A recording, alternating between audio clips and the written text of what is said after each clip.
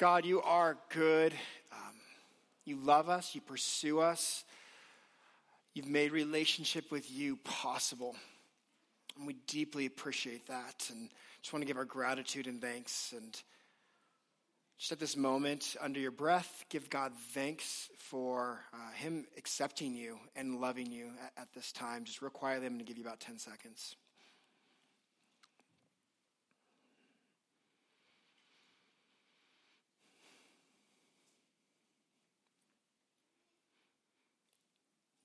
God, thank you. Now we just want to hear and receive from you. In Jesus' name, amen. Amen. Well, we are finishing out the Sermon on the Mount here this morning, and it's actually an incredibly interesting place because Jesus has ended his teaching right around verse 12 of chapter 7, where he says, "So whatever you wish that others would do to you, do also to them, for this is the law and the prophets." It's essentially a summary of everything that Jesus has laid out, everything that Jesus has said as he's giving his last point. And now what Jesus does to conclude his teaching is he's not changing the subject. That would make no sense as a teacher. It would make no sense for me all day to talk about love than tell you all to go eat hot dogs this afternoon. Just wouldn't work. You go, what is he talking about? This is a continuation of what Jesus has already taught, and he's giving 3 examples to the people that are listening. And it's really unique because he's talking to those who would be travelers, those who would be farmers, and those who would be builders. And he's looking around, and he's looking at the crowd that is with him, and he's going to give them 3 examples about 2 ways with 1 judge at the end of all of this.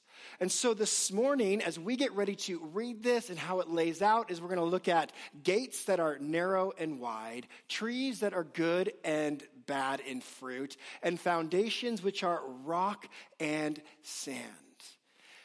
And what Jesus wants us to see in this is something that I opened up this morning with, is something that we've talked about here often, is breaking this category of simply viewing people as good or bad, or in a sense, religious, doing things to maybe get God's favor, and then those who are bad. And there's this category of what it actually looks like to have relationship with God. And it's absolutely mind-blowing in some of the examples that he uses. For example, he talks about a narrow gate, one in which we would assume that if you were to walk into it, it would ultimately crush you, but it's infinitely large on the other side once you walk through it. Whereas this wide gate serves more as a funnel that if you walk that path, it'll become incredibly narrow and crush you in the end. And so as Jesus is talking about this morning, he wants these listeners to not simply look at externals, but internals. So let's read what he has to say to us this morning, picking up in verse 13. "Enter by the narrow gate, for the gate is wide and the way is easy that leads to destruction. And those who enter by it are many, for the gate is narrow and the way is hard that leads to life. And those who find it are few. Beware of false prophets who come to you in sheep's clothing, but inwardly are ravenous wolves. You will recognize them by their fruits. Are grapes gathered from thorn bushes or figs from thistles? So every healthy tree bears fruit, but the diseased tree bears bad fruit. Healthy tree cannot bear bad fruit, nor can a diseased tree bear good fruit. Every tree that does not bear good fruit is cut down and thrown into the fire. Thus you will recognize them by their fruits. Not everyone who says to me, 'Lord, Lord,' will enter into the kingdom of heaven, but the one who does the will of my Father who is in heaven. On that day, many will say to me, 'Lord, Lord, did we not prophesy in your name and cast out demons in your name and do many mighty works in your name?' And then will I declare to them, 'I never knew you. Depart from me, you workers of lawlessness.' Everyone, when he who hears these words of mine and does them, will be like a wise man who built his house on the rock. And the rain fell, and the floods came, and the winds blew and beat on that house. But it did not fall because it had been founded on the rock. Everyone who hears these words of mine and does not do them will be like a foolish man who built his house on the sand. The rain fell, the flood came, and the winds blew and beat against that house, and it fell, and great was the fall of it. Now, let me just read these last few verses because they're not throwaways. They're incredibly important. When Jesus finished these sayings, the crowds were astonished at his teaching. For he was teaching them as one who had authority, not as their scribes. So, when we look at this today and the examples that Jesus uses, we have to come under the assumption and understanding that back in Jesus' day and even prior to that, they lived in what we would consider a highly religious society. Now, for those of us today, we've moved quite a bit away, especially through the 80s and 90s, from being a religious society just simply culturally in America. And there's been a recent phenomenon of coming around to some sense of spirituality, where you talk to a lot of people and they'll say, I'm not religious, but I'm a very spiritual kind of person. And that's a bit of a new movement that has come away from just simply this atheistic or agnostic position. But in the history of the world, people have been vastly religious by and large. And sometimes we begin to lose sight of that, even when we're reading the scriptures and what Jesus is telling us about. And in Jesus' day, there were people who definitely lived by a code of ethics, or this moral way of living. A few weeks ago, I was watching Pirates of the Caribbean. Anybody remember the movie? Been on the ride? And one of the images I have in my head of ancient Rome or the ancient world, it was all like Tortuga, that place. You know what I'm talking about? Where it was just debauchery and filth and sinfulness, and everybody was doing what they thought was right in their own sight and mind and eyes. And there's this, in my biblical imagery or my biblical imagination, I've built up this sense of that world was horrific and it was just filled with awful people. But in my own mind, having to come to grips with that actually isn't the case. Those societies prided themselves on moral codes of ethic. They prided themselves on serving the gods and doing what was right by them. In fact, Rome itself had what they called the Mos Maiorum, a code of ethics, which I want to just briefly bring to our attention this morning in order to understand what Jesus is getting at. The first one is this word fidus. The Latin word fidus, you're going to see these up here, encompasses several English words such as trust, trustworthiness, good, faith, faithfulness, confidence, reliability, and credibility. This was one of the Roman code of ethics that they prided themselves on. It would seem that you could take this directly even from the teachings of Jesus, that we ought to be trustworthy. We should let our yea be yea and our nay be nay. That we should be faithful, reliable. The next one was pietas, was the Roman attitude of dutiful respect towards the gods, homeland parents, and family, which required the maintenance of relationships in a moral and dutiful manner. Cicero defined pietas as justice towards the god and went beyond sacrifice and correct ritual performance to inner devotion and righteousness of the individual. So you have this code of ethic, which was one in which you would treat your neighbor rightly and justly and kindly.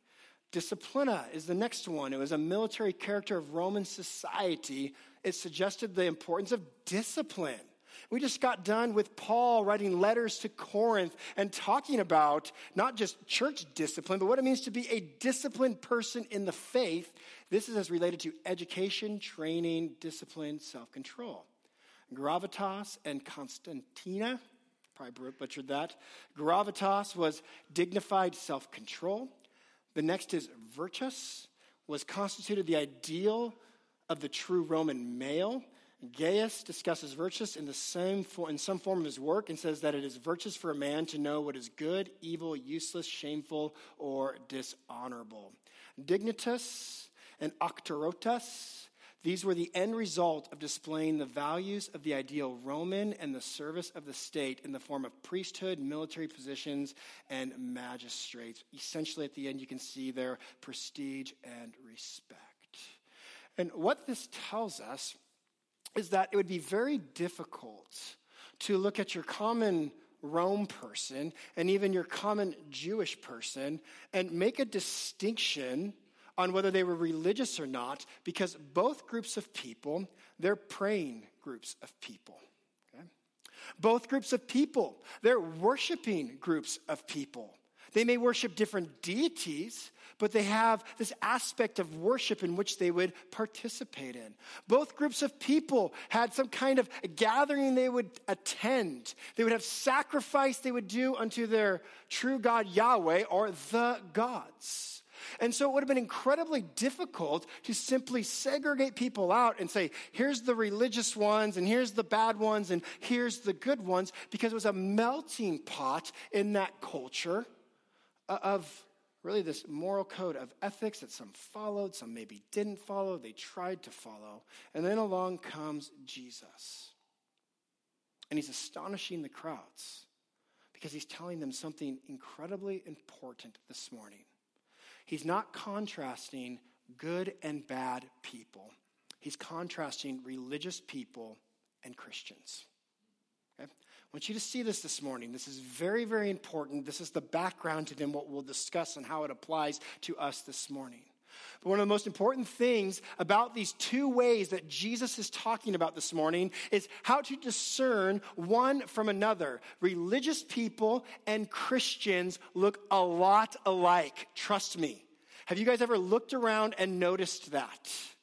When you even look at what Jesus is saying here, it doesn't say there are two trees, a tree with fruit and a tree without fruit. That wouldn't take much discernment at all, would it? You would easily be able to look at the tree without fruit and say, that tree is absolutely dead.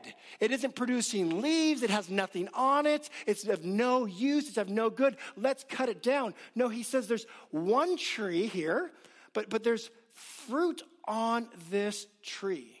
And he says you'll recognize them by their fruit. A good tree cannot bear bad fruit. A bad tree cannot bear good fruit. Now, here's what we need to know. The word bad doesn't mean shriveled. It means poison. It means poison. So you wouldn't know because from all outward appearances, it would look like every other one. When I was a kid, I lived in Southern Oregon, and that used to be just filled with orchards, pear orchards to be exact. And we used to sneak in to these pear orchards as fifth graders and fourth graders, and we would have pear fights. And yeah, it was super fun, really destructive, and probably made a lot of farmers mad. But our brains, we were boys, they weren't developed yet, okay? We didn't think until we're like 30. So just to put that one out there.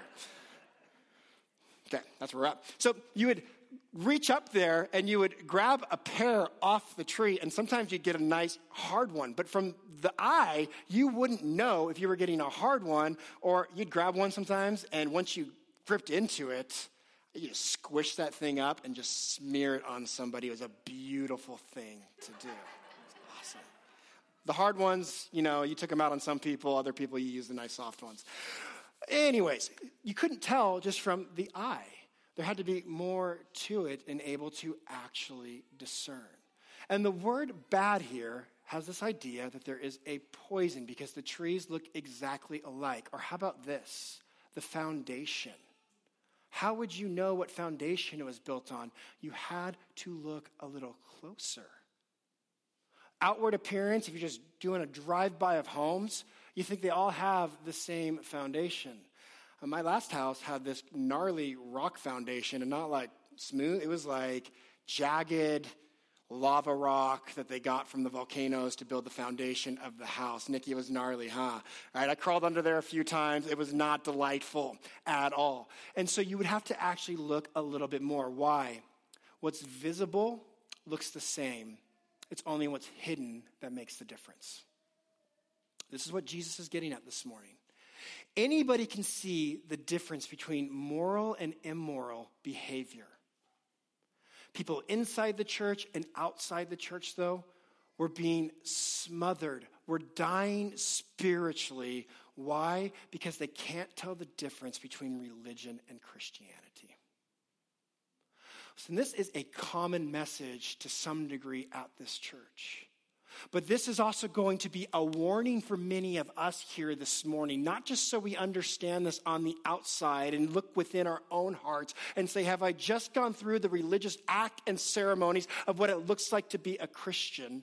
But to actually look within our hearts and do some introspection and say, what am I, what are we portraying to the world around us? What kind of fruit is being produced in our lives? And Jesus is saying, I want you to be able to distinguish between the right one and the bad one. Now, we have to consider this. Every single person holds to a religious creed of some sort. Even the irreligious, those who say, no, I don't believe in a God. Ultimately, you have some set of values, some set of rules, some set of way which determine your outlook on life. It might just simply be that culture tells you what to do, what to believe, how to act. It might be some crazy made-up deity that you think directs the world and it sits on the back of a turtle, and that's what you bow down to and worship and tells you to be nice to Mother Earth. There is something out there, I promise, in which you're being directed by, whether it's an actual real thing or not, but internally go, this is why I need to be a righteous, kind, praying, good, whatever it is, kind of person in this world, because I need approval and acceptance from this thing in order to belong. And Jesus looks at these groups of people and he says, my goodness, they are very similar. Very similar. We'll read later on, I think in Matthew's account, that there will be people in the gatherings of churches and he's separating the sheep from the goats, right? The wheat from the chaff. And what Jesus talks about is there are people doing all sorts of similar kinds of things, but for utterly different reasons on the inside, with different results in their character. This matters. This is going to impact you. This impacts me. Now, to unravel this and unpack this for us this morning, Jesus first warns us of false prophets. They come to you in sheep's clothing, but inwardly they are ferocious wolves. In the Old Testament, whenever God talks about sheep, it's this universal term, understanding of sheep are God's people. Then we have these prophets who come, which means they're speakers, they're teachers, or the one proclaiming some kind of word to those that are listening. As far as the eye can see, they're sheep. They're not skeptics, they're not atheists, they're not immoral kinds of people. On the outside, they look religious, they look moral because, well, they're prophets, and in some sense, they're then virtuous people. And this prophet doesn't just say, Lord, he says, Lord, Lord. Listen, if I want my kids to understand an emotion of mine, maybe an emotion of frustration, maybe an emotion of, I've asked you 10 times to pick that up, they're going to get middle named. Ava Marie, Benjamin William. All right, if you get middle named, you know it is bad. You know there is a sense of emotion that's actually charged behind what's being said. Here in this passage, Jesus says, they're not just saying Lord. They're saying Lord, Lord, just like Jesus might say, Martha, Martha, Mary, Mary. I want you to hear the intensity of my emotion. Well, these false prophets, these false teachers, they are in this sense saying, Lord, Lord, we love you, we follow you, we rejoice in you. And there's all kinds of emotion that is attributed to what they're doing. And the person's coming up and saying, I believe in God, I'm moral. I prophesied in your name. That at the very least, it means I taught about you. I spoke about you. Or I've been deeply involved in people's lives. We did miracles and saw these incredible things happen. We've been involved in ministry. And Jesus says, I never knew you. I never knew you. When was the last time you meditated on that passage? When was the last time you had some you and Jesus time with a little Matthew 7 and considered what Jesus is saying there?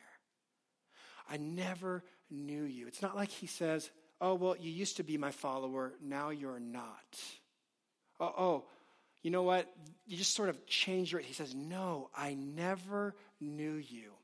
This tree is one with bad fruit.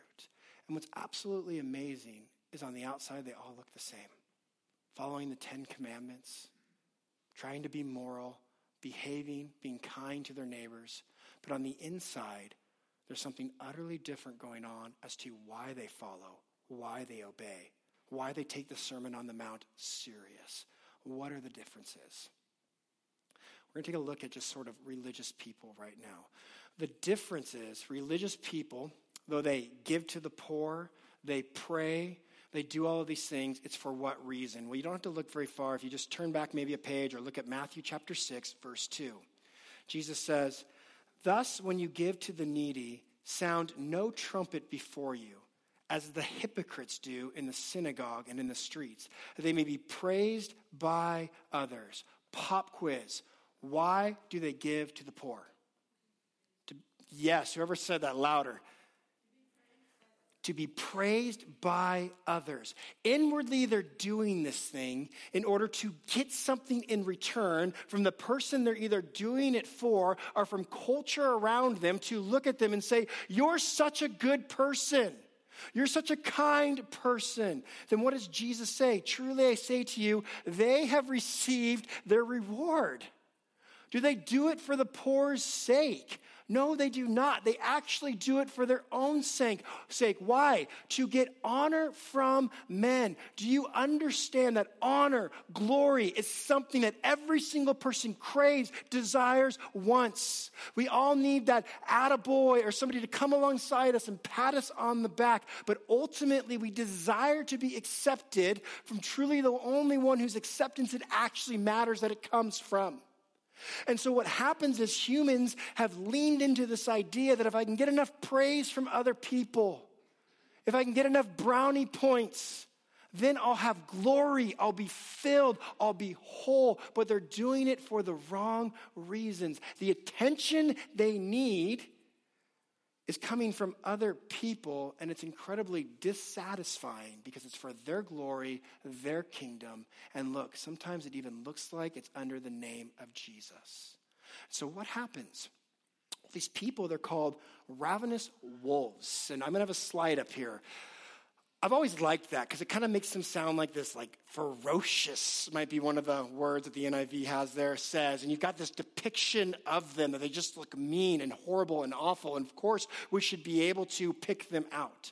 What it actually says in the text is they are inwardly, and the word that gets translated into English, ferocious, but a better way this could actually be said and should actually be said is inwardly they are swindlers, extortion, or blackmail. That's the way this word should actually be used. It's the way it's used all throughout the rest of the New Testament in the Greek. But it doesn't really do that. And what happens when we use this word ferocious, it actually gives us the wrong idea of what's going on. But could you imagine being a translator and all of a sudden you're reading this passage and it says, and inwardly they're blackmailers. Like, is that really something inwardly you actually do? Because I'm pretty sure I know how blackmail works. It's not inward. I ain't blackmailing myself. I blackmail somebody else. But they're saying inwardly, on the inside, they're blackmailing. They're extorting themselves. They're swindlers of themselves. Why does it say this? Or why would this be a better rendering? Why would it sound like that matter nonsense to say you're blackmailing yourself? Because all of us would go, that's not what's going on there. But it is what's going on if you understand the context of this passage. How are they blackmailing themselves? Inside, we desperately need to assure ourselves there's something worthwhile about us. You do, I do, we need it, we crave it. There's something significant, something important, something of value, something that tells the world we're of value. And so what do? They're going to make the world give us what we need. We're going to make people think we're good people, trying so hard to be great parents, successful business women or businessmen in the community, well thought of. We crave that. We need that. I'm going to make somebody fall in love with me. And what's going on the inside? Jesus says we lack inner honor. We don't have it. We want it. We crave it. We can't get it on our own. So we're just like the hypocrite who is sounding that trumpet, saying, look at what I'm doing for the community. Love me. Look at what I'm doing for the world around me. Praise me. I'm good. I'm great. I'm fantastic. And I'm going to make the world give me what I need. But what happens is it becomes incredibly burdensome on us. To be a religious person, and we do this with others, and we do this with God, it's essentially saying, God will have to bless us if I do this. God will have to give me the life I want, answer my prayers the way I want. People then, if I do things for them, will need to honor me. You'll have to do good things back for me. People then will say, you're a good person, because I do all of these things deep down on the inside. What happens, though, when you don't get what you want from God or from others? So I hear this a lot. I've sat with many people over 17 years, almost 18 years of ministry.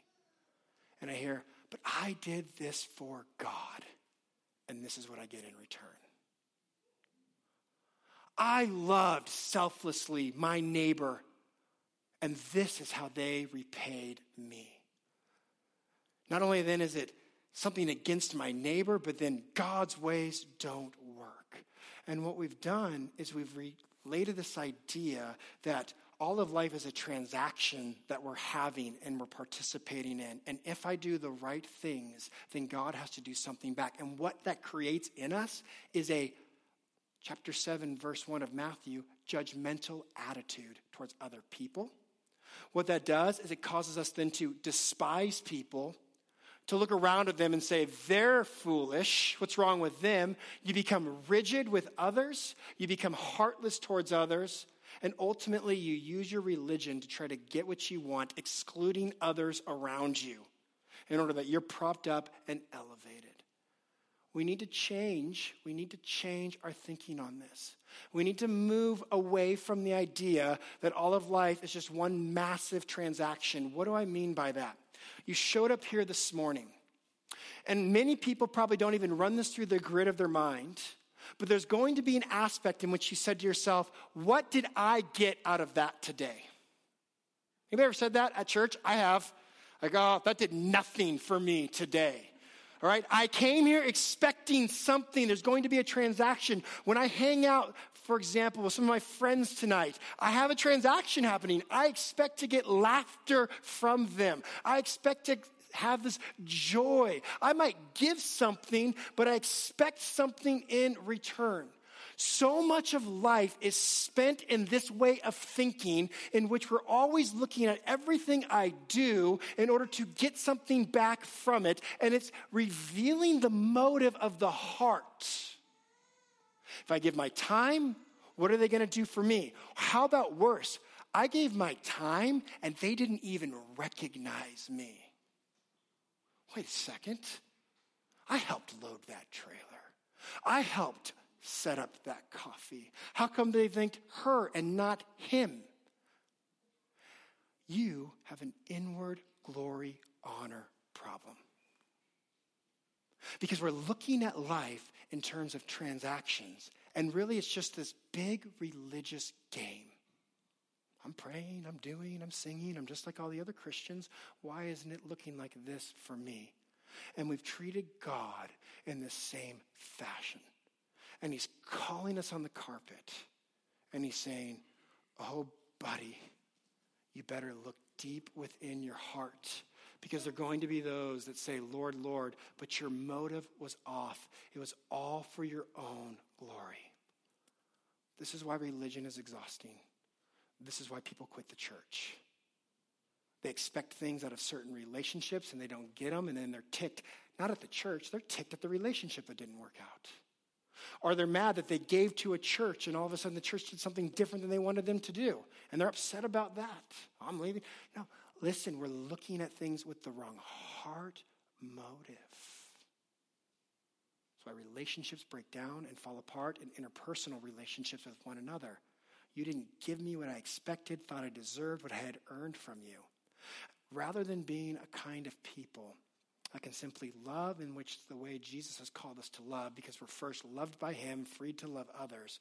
We're viewing all of life in these transactions. Look, religion always starts on the outside and it works its way in.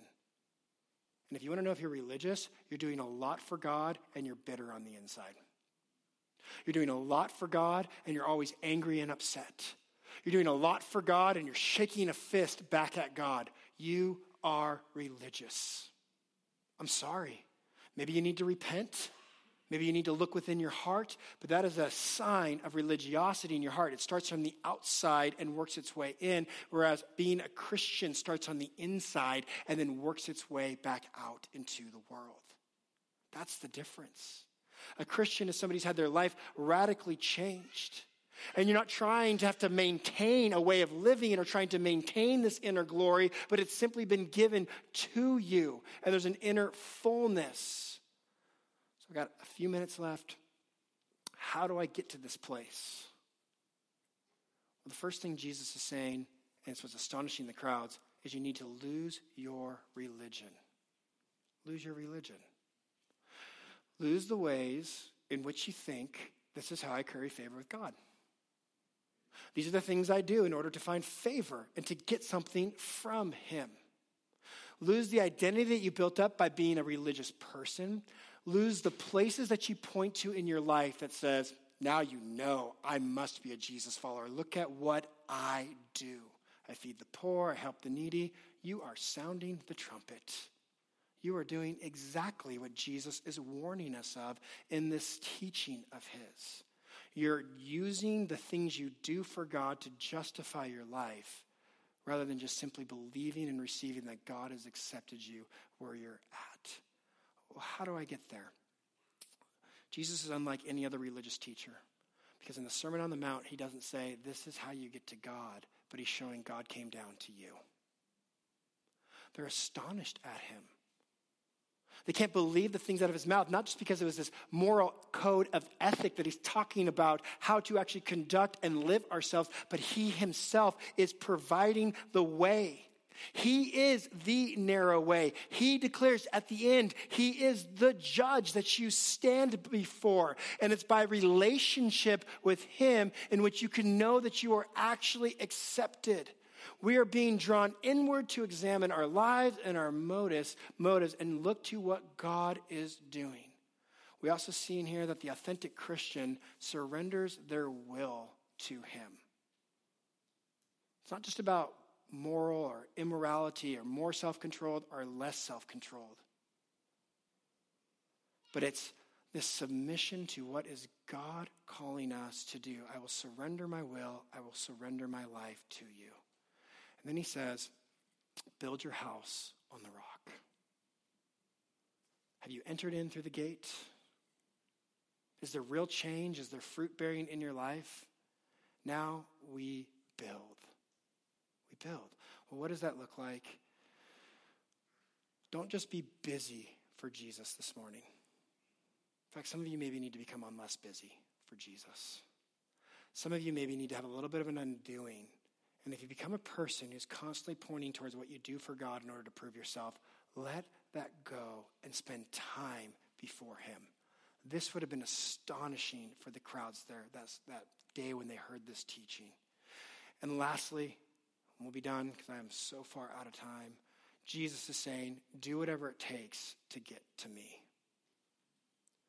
This morning, what is it that's in the way of you actually knowing Jesus? It's your own works, it's your own religiosity, the very things that you point to in order to prove. He says, come unto me, all you who are heavy laden and burdened. I will give you rest. Some of us are very weary in here because we've done a lot for Jesus.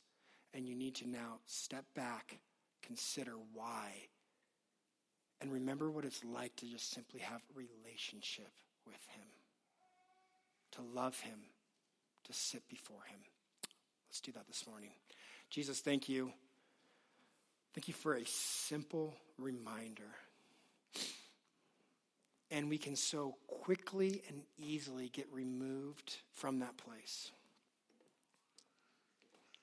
in which we get so caught up in our activity, in which we look to our religious actions and works to make value for ourselves, and we've forgotten the value you've already placed on us. So today, may we sit before you, may we sing before you, may we submit our lives before you, and may we be changed by you in this place. Do the work that needs to be done in our hearts. May we be receptive to the work that you want to do. In Jesus' name, amen.